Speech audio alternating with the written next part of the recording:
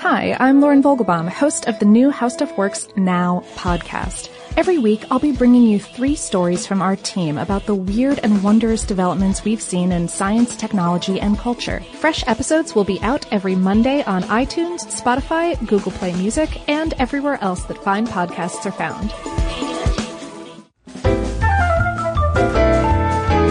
Welcome to Stuff Mom Never Told You from HowStuffWorks.com.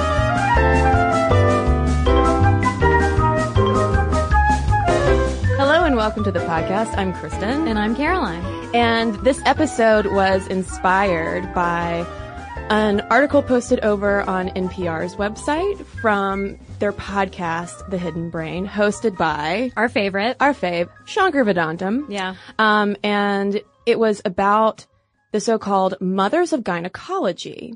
And we're going to spend the next 45 minutes talking about them. So I will just hop forward and say that I posted the article on the Stuff Mom Never Told You Facebook page, and the response was overwhelming. Were people not aware of that history?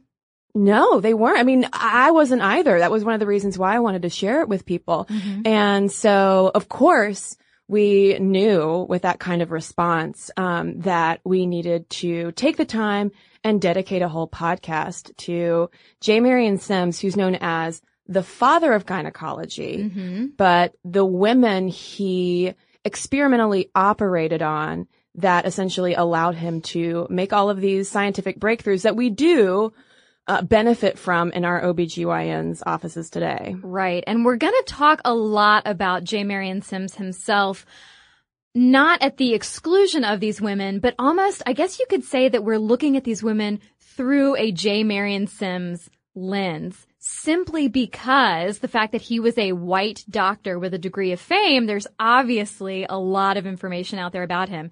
And because the women he operated on were enslaved black women, we don't have records of these women's voices. And so we have to do our part to dive in and sort of excavate this history so that we are aware of this pretty brutal history of early gynecology. And it also harkens the social media hashtag say her name. Mm-hmm. You know, this is like the 19th century version of that, where most of the women's names were lost to history, but we do know the names of 3: Anarcha, Betsy, and Lucy. And knowing those names and saying those names, as we're going to, is also important for filling in these gaps in our history. Right, because it makes it more real when you realize that these women, they weren't just nameless, faceless black women. These were real live women who were already experiencing so much pain and trauma, as we'll talk about, and then were part of experimental therapeutic surgery. So let's get down to old J. Marion Sims. He was a physician from Alabama, and from 1845 to 1849, like we said, he performed these experimental surgeries on enslaved women to repair something called a vesicovaginal fistula, which are holes between the bladder and the vagina, or holes between the rectum and the vagina, that can result from traumatic childbirth. Yeah, and so because of the pretty impressive for the time advancements that he created and championed and the lives that he subsequently saved, as Kristen said, he's hailed as the father of gynecology and the founder of modern surgical gynecology. And I mean, this guy has statues all over the place in his honor. In South Carolina, which is his home state, Alabama, where he established his medical practice and made all of those fistula treatment discoveries, and New York, which is where he later established and ran a booming women's hospital. Although it's a women's hospital that I think exclusively serviced white patients. Oh, yeah, yes. It was pretty much for Irish women, basically. So it was really starting in the 60s and 70s with the rise of the civil rights movement and the women's rights movements that historians and physicians began looking back at Sims and wondered, like, wait a second, does he deserve these statues? I mean, yeah, he accomplished things, but do the ends justify the means in his case? Right. And so we want to dive in today to the full story of who he was, what he did, and who were the women that he performed these repeated, painful experimental surgeries on without anesthesia. So let's look back quickly at Sims' early years. What shaped this guy? He was born in 1813 in Lancaster, South Carolina, and he was neither of great wealth nor of great brilliance. And honestly, he just figured he might as well be a doctor because he was basically like middle class, normal, average dude, but with a good education. So he's like, I could have been a lawyer. Nah, I could be a teacher. I'm not going to make my fame that way. I guess I'll be a doctor. He sounds like, kind of the Better Call Saul of gynecology. Yes. Ooh, I love that show. And so he ends up moving to Alabama, though, in 1835 after two of his first patients, infants, died from a disease causing persistent diarrhea. And he really lived a pretty uneventful and nearly impoverished first few years until he and his family moved to Montgomery. And there he started to make a name for himself. He was definitely a self-promoter. He started bragging about being the first in the South to successfully treat club feet and crossed eyes. But as a country doctor, he was also paid to treat sick and injured slaves on plantations. And plantation owners would be heavily interested in providing this kind of treatment because sick or injured slaves can't work. And also, sick and injured enslaved women can't give birth. Thus, it's a profit loss for these slave owners. And then one day, one of these slave owners sends along to J. Marion Sims two women, Betsy and 17-year-old Anarcha, both of whom had vesicovaginal fistulas. But Anarcha's, the 17-year-old's case, was extremely bad because she had had a protracted labor causing holes from her vagina to her bladder and rectum. And she was also the first case of this that he'd ever seen, and he'd assisted the doctor with her delivery. And at first, Sims was like, I don't know if I can help in this case. What am I going to do? I'm Better Call Saul of, ye old gynecology. Gynecology isn't even really a thing yet. How could I help?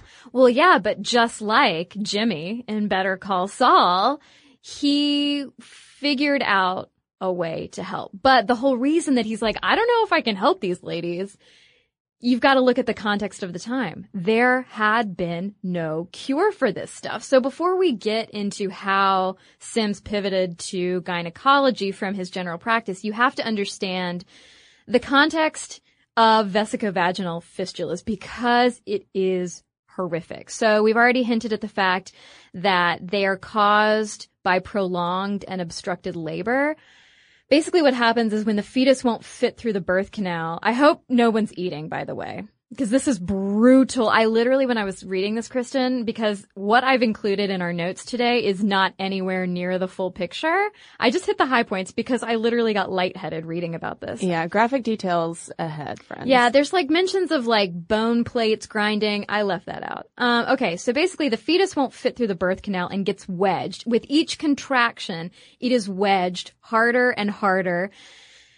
Eventually, you get massive crush injuries because of this wedging to the soft tissue of the pelvis, and the blood supply gets cut off. The fetus suffocates. Days later, because of where we are in our scientific and medical history at this point, the fetus having been left where it is, it finally slides out, as does dead tissue from the woman's injured pelvis. That is secreted, and once that's secreted, a fistula forms. The woman then experiences a complete loss of urinary and, in a woman like Anarcha's case, sometimes fecal control, often in addition to horrific side effects like secondary infertility, complete loss of vaginal function, recurring infections, and you also have to take the mental health effects of this into account. One of the huge effects, whether it's a woman today experiencing it or a woman in the 19th century, is depression, because not only have you lost a child and experienced super traumatic pain, but the fact that you are constantly experiencing urinary and fecal loss, you end up being an outcast. You face huge stigma because you can't control your bowels, you can't control your bladder, and you smell. which then, of course, contributes to a loss of dignity and self-esteem. And some of these women did end up killing themselves because of this condition. And so it was a huge deal for women at this time. Yeah, I mean, it was completely debilitating to the point that in the study that we were reading, one of the only things really that some of these women could do would be to essentially sit on a chamber pot because, I mean, they couldn't really go anywhere. They were constantly ruining their clothes. I mean, they couldn't do anything. And we should note that this is still, fistulas are still a major healthcare issue for a lot of women in developing nations too.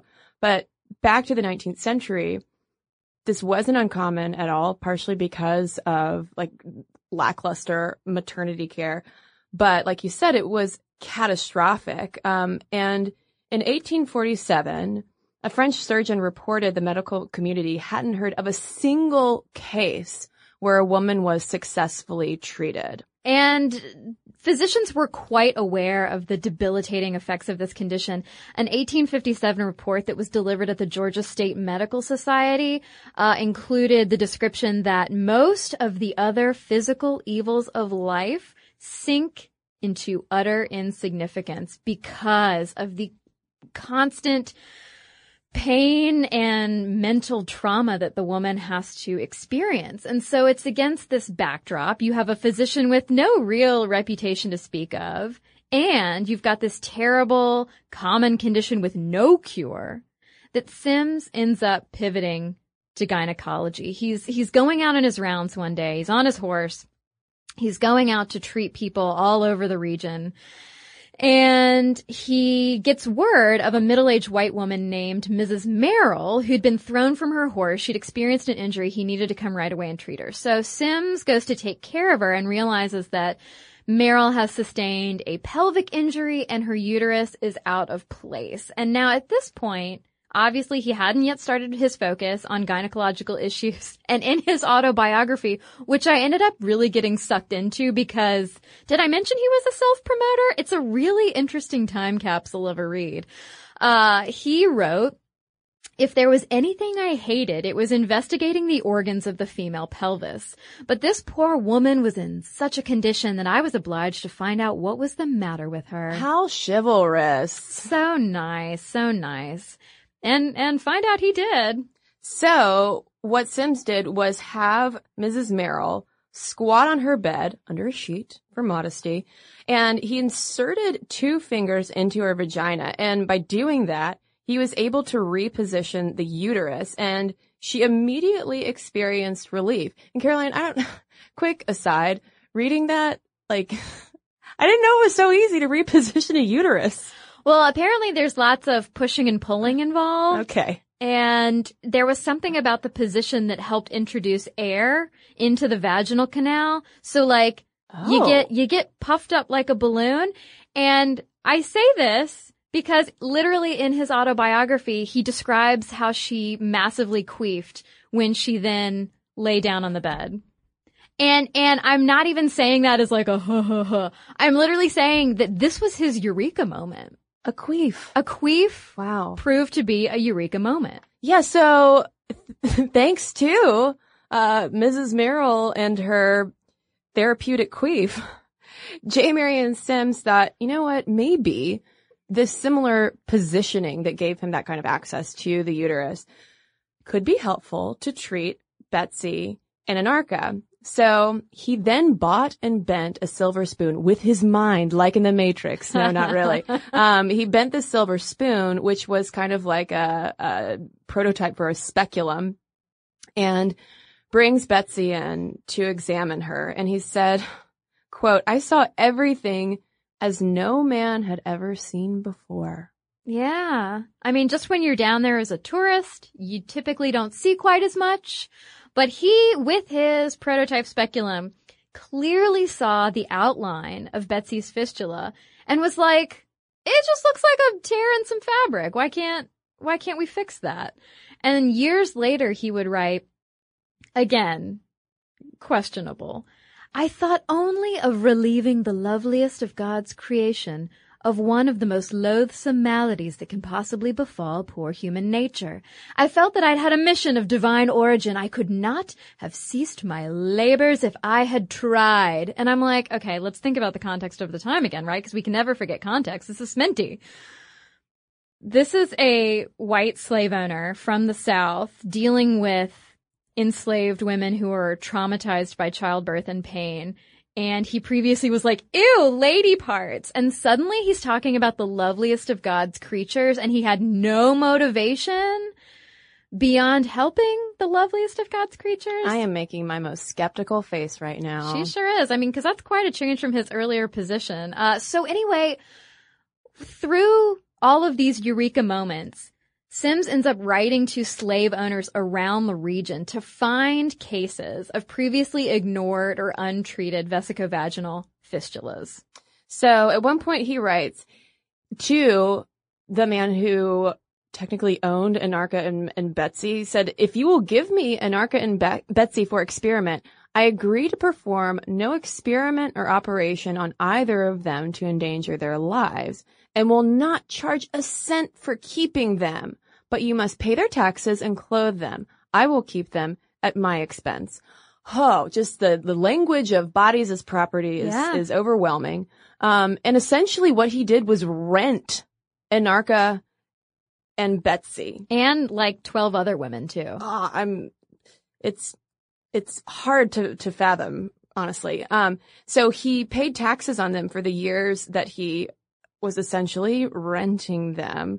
But he did complain about how it was an enormous tax for a young doctor in a country practice. Yeah.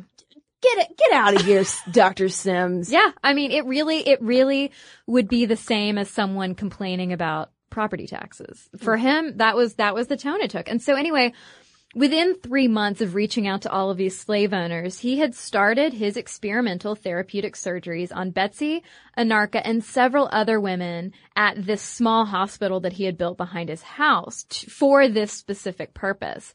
And one of those first operations was on a woman named Lucy, who also had a really bad case of fistula. Part of her bladder was entirely gone. And when the man who owned Lucy sent her to Sims, he really wasn't sure, again, that he could help. He wrote, she was very much disappointed, for her condition was loathsome, and she was in hopes that she could be cured. And during her surgery, he said, that was before the days of anesthetics, he wrote, and the poor girl on her knees bore the operation with great heroism and bravery. I succeeded in closing the fistula in about an hour's time, which was considered to be very good work. Vanessa Northington Gamble, who's a doctor and medical historian at George Washington University, has some quibbles. She writes, or she told Shankar Vedantam in that Hidden Brain piece, listen, this was very painful. And Sims would go on to say that Lucy felt as if she were going to die and that she cried out in pain so much because of these surgeries. And it's like, well, obviously, this is insanely painful, and with no anesthesia, I mean, I can't imagine. It makes me like go pale just thinking about it. And it speaks to, Sims's quote speaks to something that we will address more as we go through this episode, but it speaks to the assumption that Black women could sustain more pain than delicate flower white ladies. And so there was just this assumption that he held, as did pretty much every other physician in the country at the time, that like, oh, it's okay. They'll just like grin and bear it when we expose them to so much pain. But of course, Sims didn't come up with a magical cure overnight or in like that hour that he claims it took to operate on Lucy. There were endless failures and repeated surgeries. Again, let us emphasize, without any anesthesia. And he writes about how at last I performed operations only with the assistance of the patients himself, basically saying like all of his doctor friends were just tired of being there and watching him try and fail. And P.S., let's keep in mind too that these women were completely naked and exposed while this group of white male doctors would be watching them. Yeah. I mean, after years of watching and assisting with these surgeries, these fellow doctors were like, I'm out. Like, I can't do this anymore. And so Sims did train these enslaved women as his surgical assistants, and they helped him operate on their fellow patients. And Sims gets to a point where he pauses for a couple of weeks because he's so disheartened by all of these failures. Again, it's all about him. And so he's really mulling over how to better suture these fistulas. And he reports that in the meantime, and this is something you will see in any source about Sims, he reports that the women were, quote, clamorous for him to get back to it. And on the one hand, I feel like that is used to justify a lot of brutality and awfulness and experimentation. But on the other hand, like, yeah, I mean, if you were suffering and here's this person who's like, I'm going to cure you, I'd probably be like, hey, TikTok, can we get back to it? So there, again, there are layers to it, but he ends up one night getting the idea for a new technique. He tries it on Lucy, but it fails too. Then he finally gets the idea to use a fine silver thread once he realized that the unsterilized silk thread that he was using was part of the problem. It was causing infections. And he had read about a Virginia surgeon who had used lead sutures. So in spring 1849, he tries his new method on Anarcha. And it's worth mentioning that this was Anarcha's 30th unanesthetized surgery. Fortunately for everyone involved, it worked beautifully. She healed really well, and 2 weeks later, Betsy's and Lucy's fistulas had healed and closed as well with this new technique. And the thing is, I mean, if J. Marion Sims were a doctor today, he would be all over social media. He would be live tweeting all of this stuff. I mean, the guy was so driven by self-promotion, even to the point you could argue of like self-branding, because he wanted to revolutionize medicine. I mean, he specifically took on these cases because he wanted to get that kind of fame. And this was something that Jeffrey S. Sarton wrote about in 2004 in the Southern Medical Journal about how, Sims even said, I had made perhaps one of the most important discoveries of the age for the relief of suffering humanity. And in a way, he's right. I mean, it was a massive breakthrough, but there's that question of, was he actually concerned with the health and safety of Anarcha, Betsy, Lucy, and the other women that he experimentally operated on? Or were they, as Dr. Graham J. Barker Benfield would argue in the 1970s, just guinea pigs to advance this white dude's career? Because there's no evidence that he ever followed up with the women and no data about the rest of the women. And Shankar Vedantam says on Hidden Brain, quote, he wanted to be a trailblazing researcher. And these women, their bodies, became props in his journey of scientific discovery. Yeah, exactly. So on the one hand, we get incredibly valuable medical advancements that will go on to change the lives of countless women. But it's done on the back, so to speak, of enslaved women who essentially were at their wits' end, who had no other options available to them. And of course, there's a lot more to the story that we're going to talk about when we come right back from a quick break. So, Kristen, I finally got my act together and went and used Squarespace to build the Caroline Irvin Hub on the internet. Oh, I'm so excited. Yes, I built a website finally, and it was super easy, and I knew that using Squarespace with all of its amazing templates would be super easy, but it was even more smooth sailing than I expected. And at first I wasn't sure what template to pick because there are a lot of great ones to choose from. I was able to sort of mix and match and mess around with the whole shebang until I figured out what worked best for me. And I'm really happy with it. And you love it? I do love it. Oh, well. Again, it's like I said, it's just pictures of corgis and ties. Wonderful. Yeah. Well, listeners, if you want to do what Caroline and I have done and build your website, because who doesn't need a website these days? Sure. You need to head over to squarespace.com. And if you use our promo code MOMSTUFF, you can get 10% off your first purchase. with a free domain. So really, why shouldn't you do it? Because you don't have to pay until you are ready to launch that website. So head over to squarespace.com and use the code MOMSTUFF for 10% off and a free domain. And now back to the show.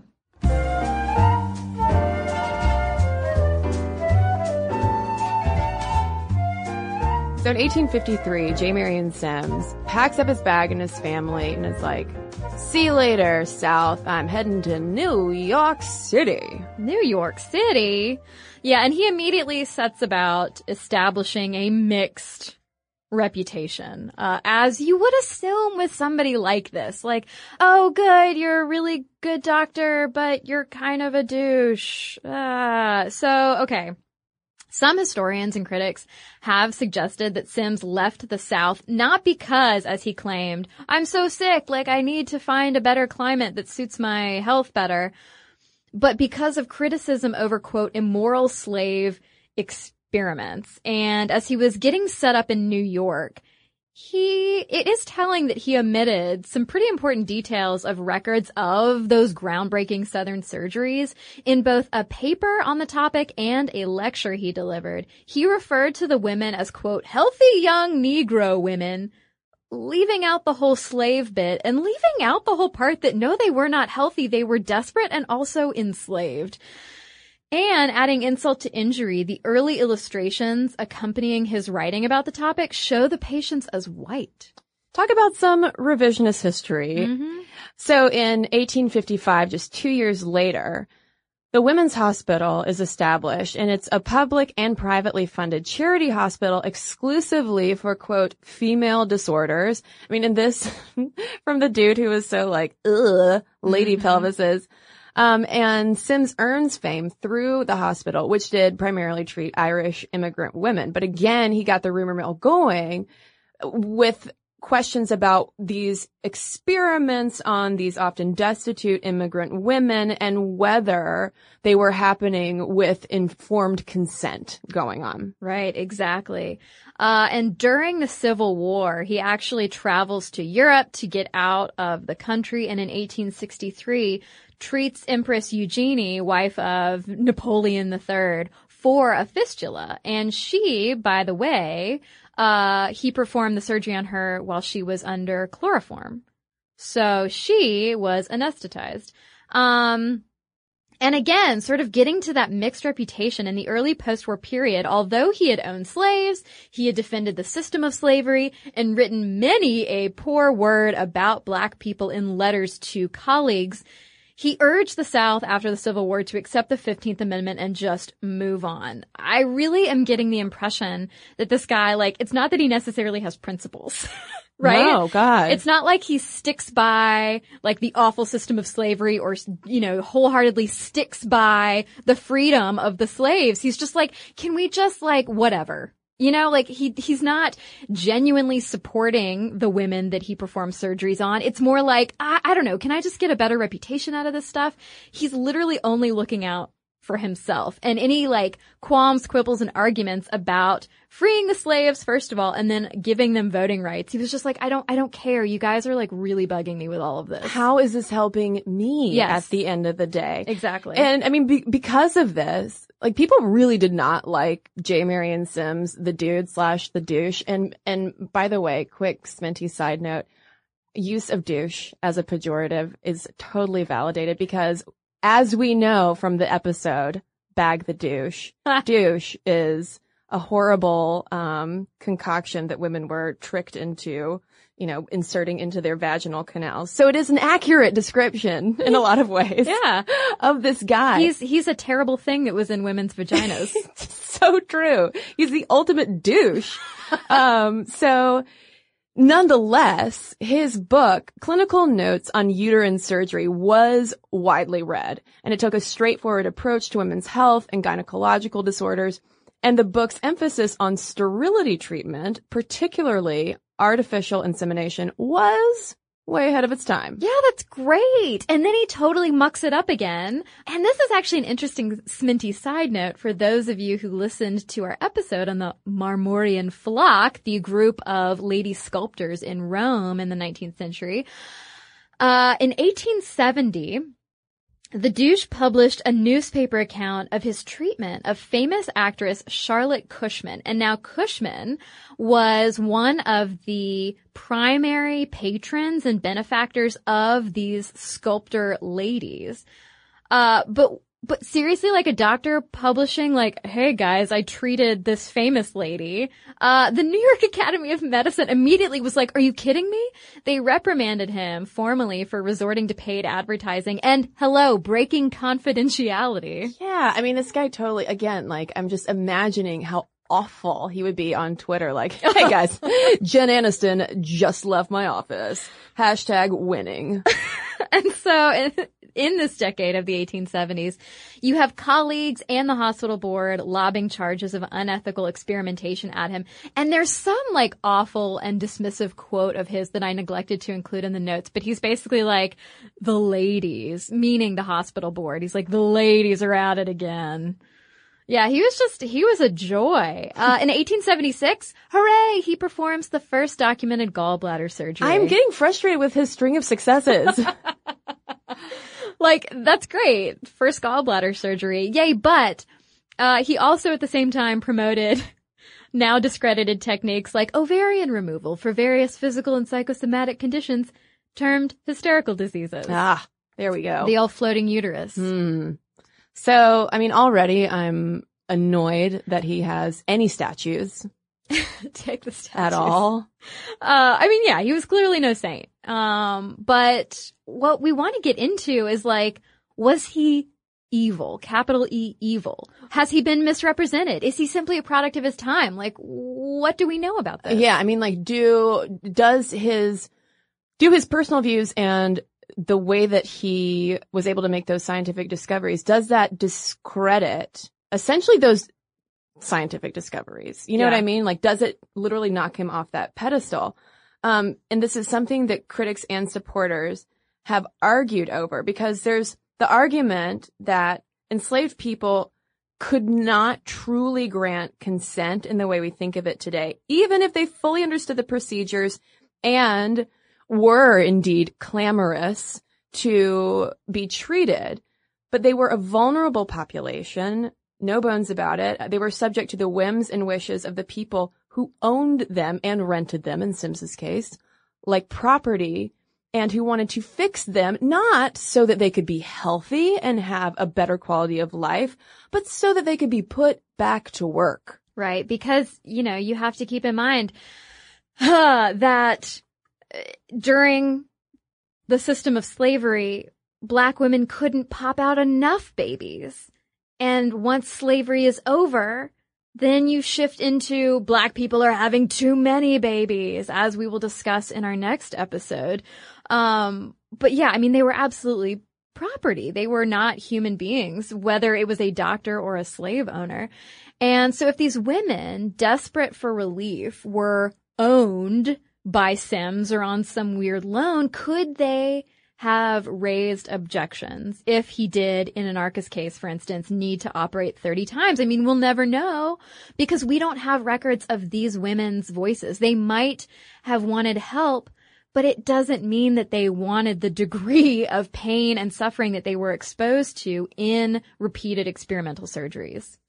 But you've got gynecologist and Sims explainer / apologist, depending on how you see him, L. Lewis Walls, who argues, he's living today, he's a modern gynecologist, as Sims did in his autobiography, that some treatment was better than no treatment, right? The women, quote, had only 2 therapeutic choices, Walls writes. They could continue as they were with whatever palliative treatment might be provided, or they could agree to undergo experimental surgical operations that might offer them some relief, perhaps even a total cure for their condition. And Walls, who nowadays treats women in Africa with vesicovaginal fistulas, says that these women are desperate for a cure and will willingly submit to almost any therapy proposed to them. And to that and to several other things that Walls says in the paper that we read that he wrote, I have to say, does the modern perspective on vesicovaginal fistula patients,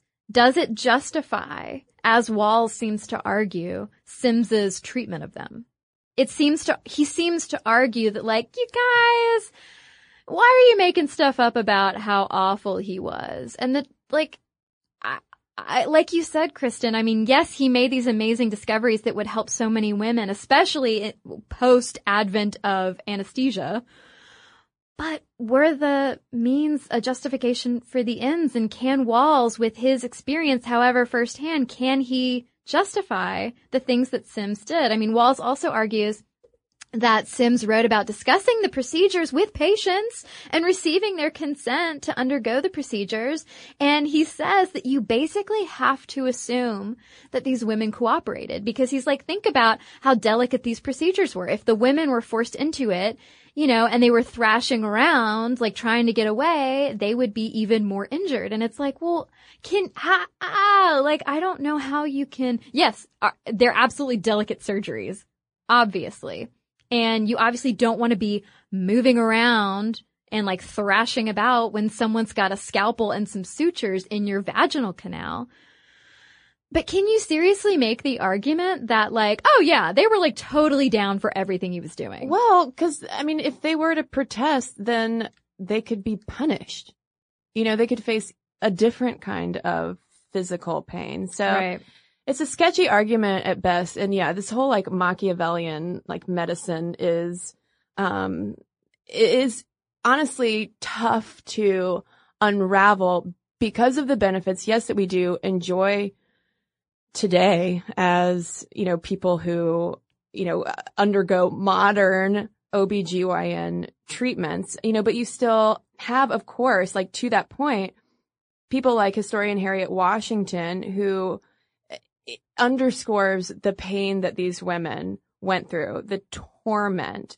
And if anything, it is a horrifying lesson in us not taking medical advancements for granted, the medical advancements to treat the female body. Yeah, exactly. And we've mentioned anesthesia 100 times already, and the fact that these women were not under anesthesia when they underwent these procedures. And so what is the deal? Is he some cruel, sadistic racist who purposely withheld anesthesia? I mean, probably.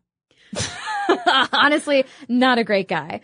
But the answer, of course, as with all of this, is it's not that simple. So Sims began his surgeries on these enslaved women a year before anesthesia was successfully demonstrated for the first time. Because you've got, like, for 100 years, doctors experimenting with different types of experimental anesthetics, but no success. Then, in October of 1846, you get dentist William T. Morton administering an effective anesthetic, sulfuric ether, to a patient having a tumor in his neck removed. And although, like, around this time you'd had a bunch of other people who'd been testing new ideas and methods, Morton really revolutionized it with his delivery system, which helped control how much ether a patient inhaled during the procedure, which meant, your patient wouldn't OD.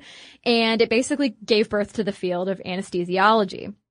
But even so, the use of anesthesia, though it spread rapidly, was still not accepted universally. There were still all sorts of weird, like, you shouldn't be put under because, like, you might die, but also, like, you need to feel the pain and, like, stay alert. Well, and I don't know where this Morton dentist was located, but I would also be curious to know how long it would take news of that successful anesthesia to reach 19th century Montgomery, Alabama. Sure, exactly. Yeah. I mean, even proponents of using anesthesia weren't sure that all patients needed it. And this was definitely the case, unfortunately, with doctors, men, treating people with vesicovaginal fistulas, women.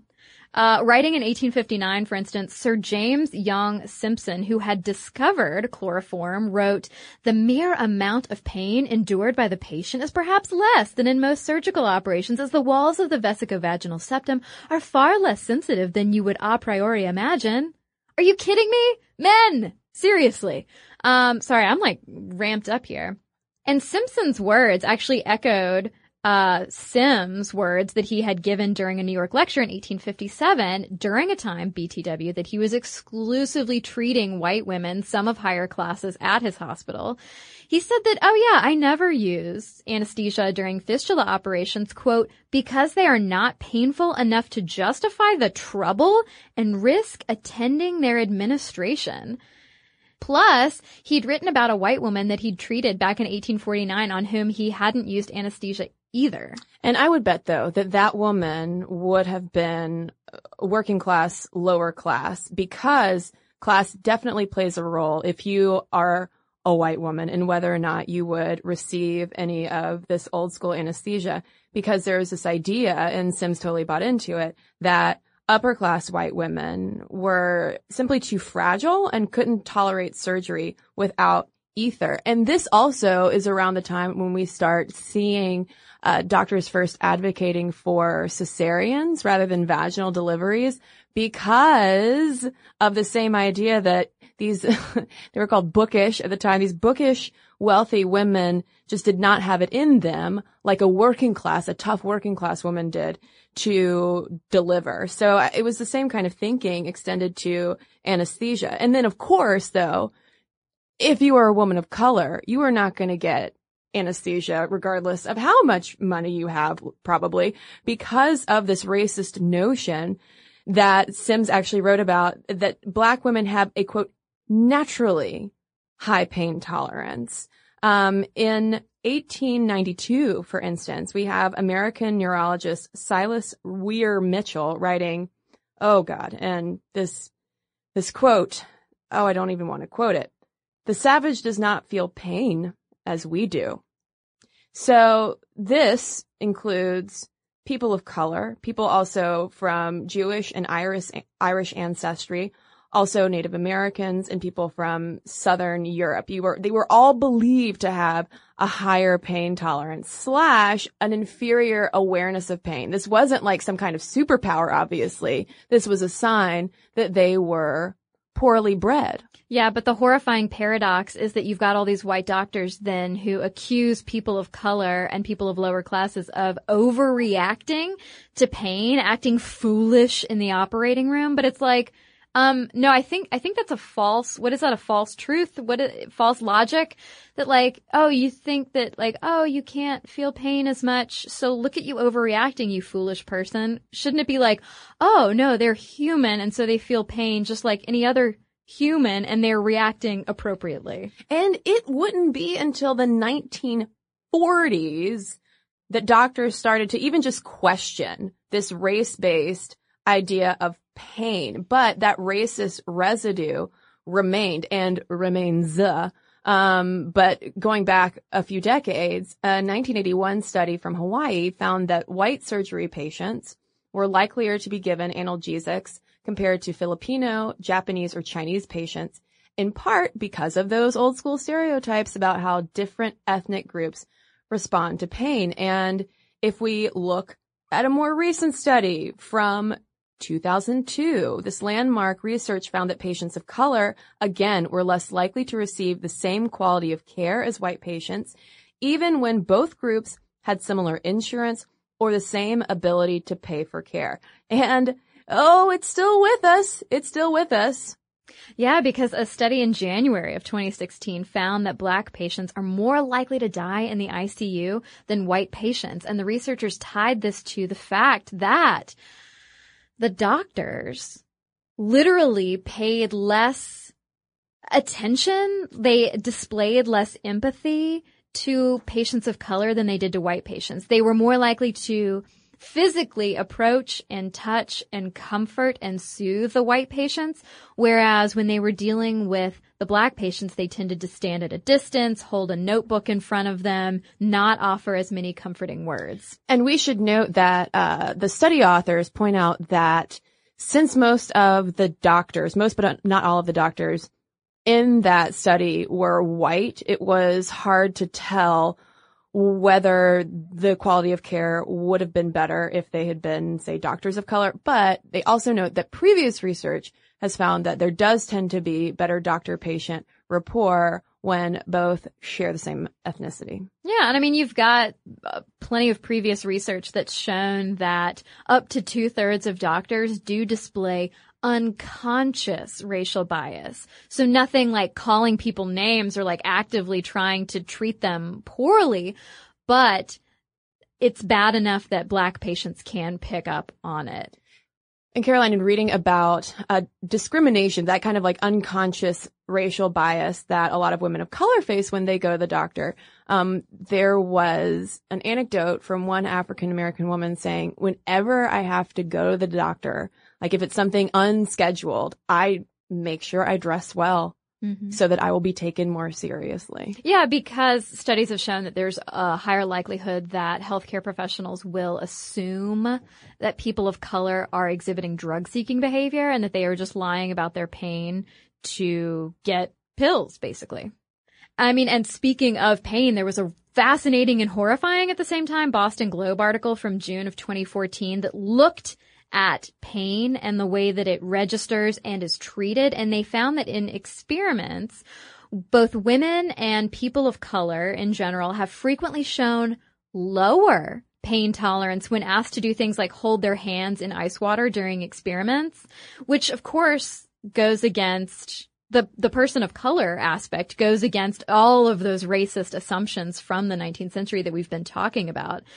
And when they're looking at gender specifically, researchers have found that our different pain tolerances emerge during puberty, and women end up more susceptible to things like migraines, back pain, and fibromyalgia. And there have been all of these studies that show that heart surgery patients, if you're a man, you're more likely to get pain meds, and if you're a woman, you're more likely to get sedatives, which ties into the whole continuing assumption about hysteria. And considering how chronic pain conditions tend to affect more women than men, there's also this issue of doctors having to be convinced to give them the right kind and the enough of their pain relievers. And if we look at socioeconomics too, research has found that low-income Americans are likelier to suffer pain compared to their high-income peers, probably due to correlates with manual labor, unhealthy diets, and not being able to afford going to the doctor. Yeah, and so you're starting to see percolating to the surface really just echoes of everything that we talked about in Sims Day. You're seeing people being taken less seriously, pain being taken less seriously because it's in a woman or someone of a lower socioeconomic class or someone of color. And speaking of race and ethnicity, among pain patients, Black people and Hispanic people are likelier to report that their pain is severe, and Black women are much likelier, for instance, to die from breast cancer. Black women are hyper overrepresented in breast cancer patients, but they are more likely also to die of it. Hyper overrepresented in the sense of population proportion. So we also find that Black pain patients are less likely overall compared to white patients to receive pain medication. And when they do receive it, they receive less of it. And studies of post-op care have repeatedly found that white patients receive higher doses of opioids than patients of color.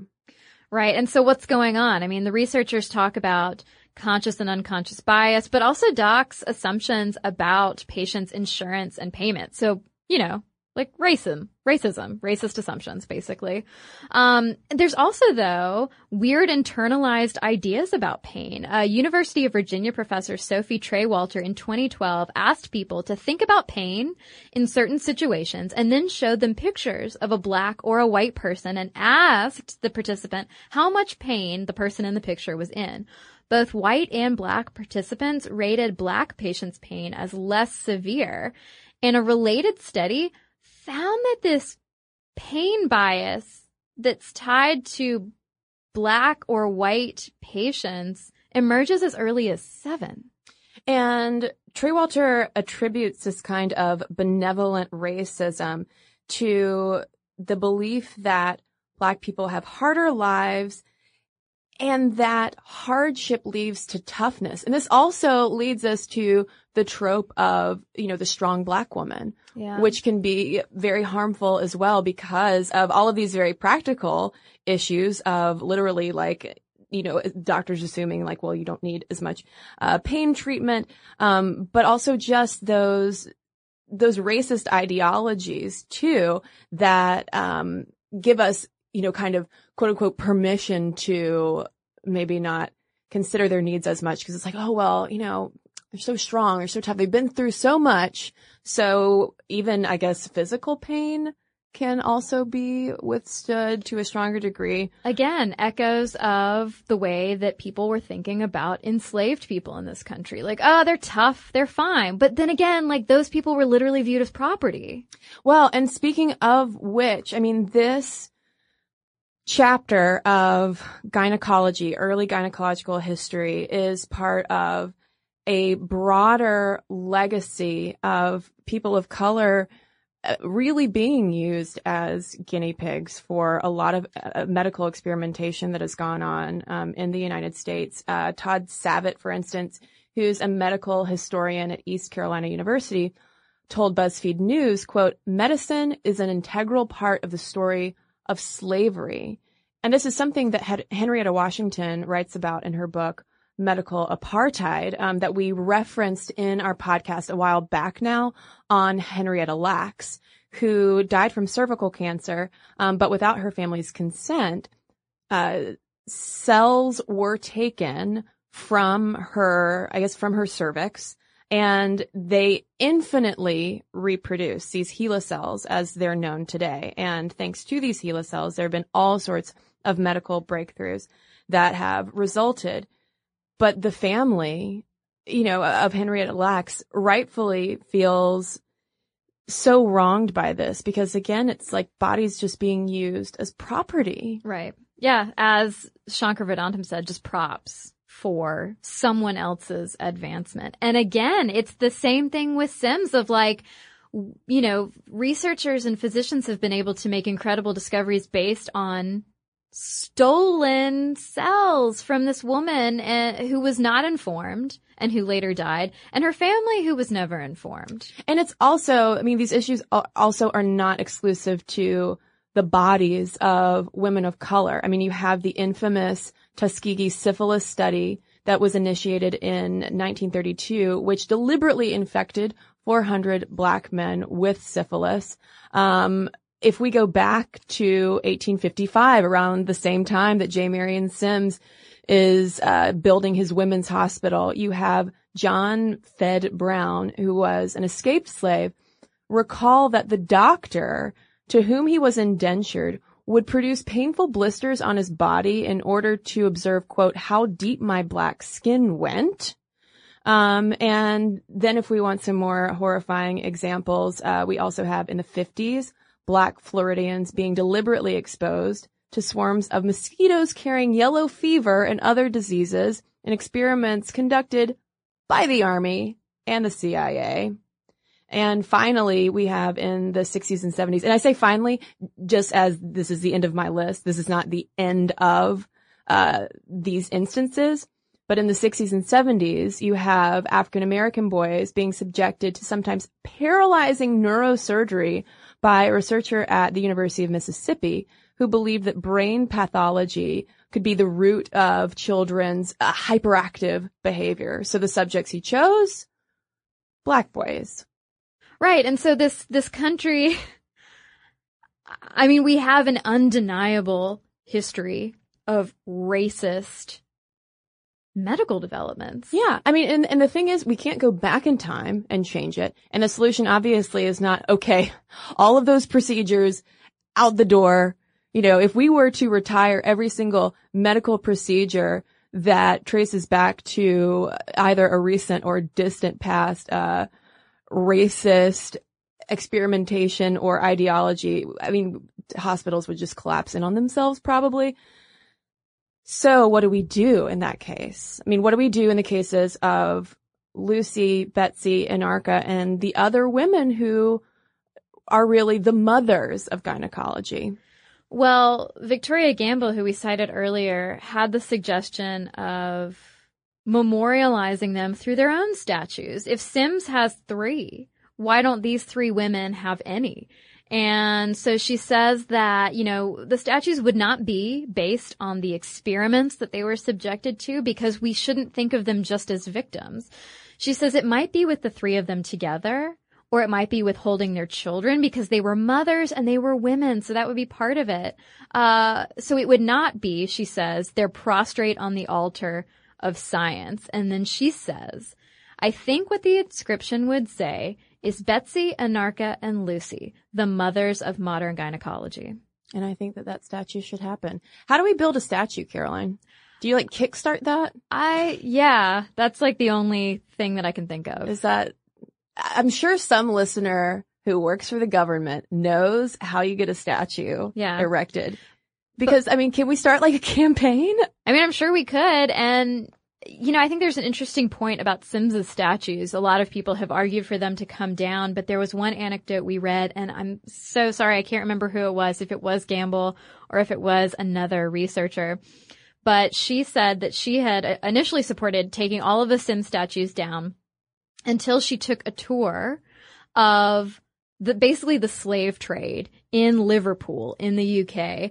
And there was this statue of Neptune with 2 black boys basically in chains at the base of the statue. And people had been arguing for that to come down. And the black man who was leading the tour said, well, I don't think it should, because if this statue comes down, people will forget. People will not talk about it anymore, because they will not see this visible reminder of the horrors that happened right here in this city. And so I think that argument could also be applied to Sims. It would be nice to maybe see on the plaques by his statues maybe an asterisk explaining that while, yes, he did develop some incredible life-changing procedures, he did it at the expense of women who basically had no choice. So listeners, we now want to know what you think about all of this. A, do you know how we can get a statue built? B, are you a patient of color who has ever experienced this kind of discrimination in the doctor's office? We want to hear your stories, because obviously this is, history that we've been talking about, but it is history that lives on today. So momstuff@howstuffworks.com is our email address. You can also tweet us at momstuffpodcast or message us on Facebook. And we've got a couple of messages to share with you right now.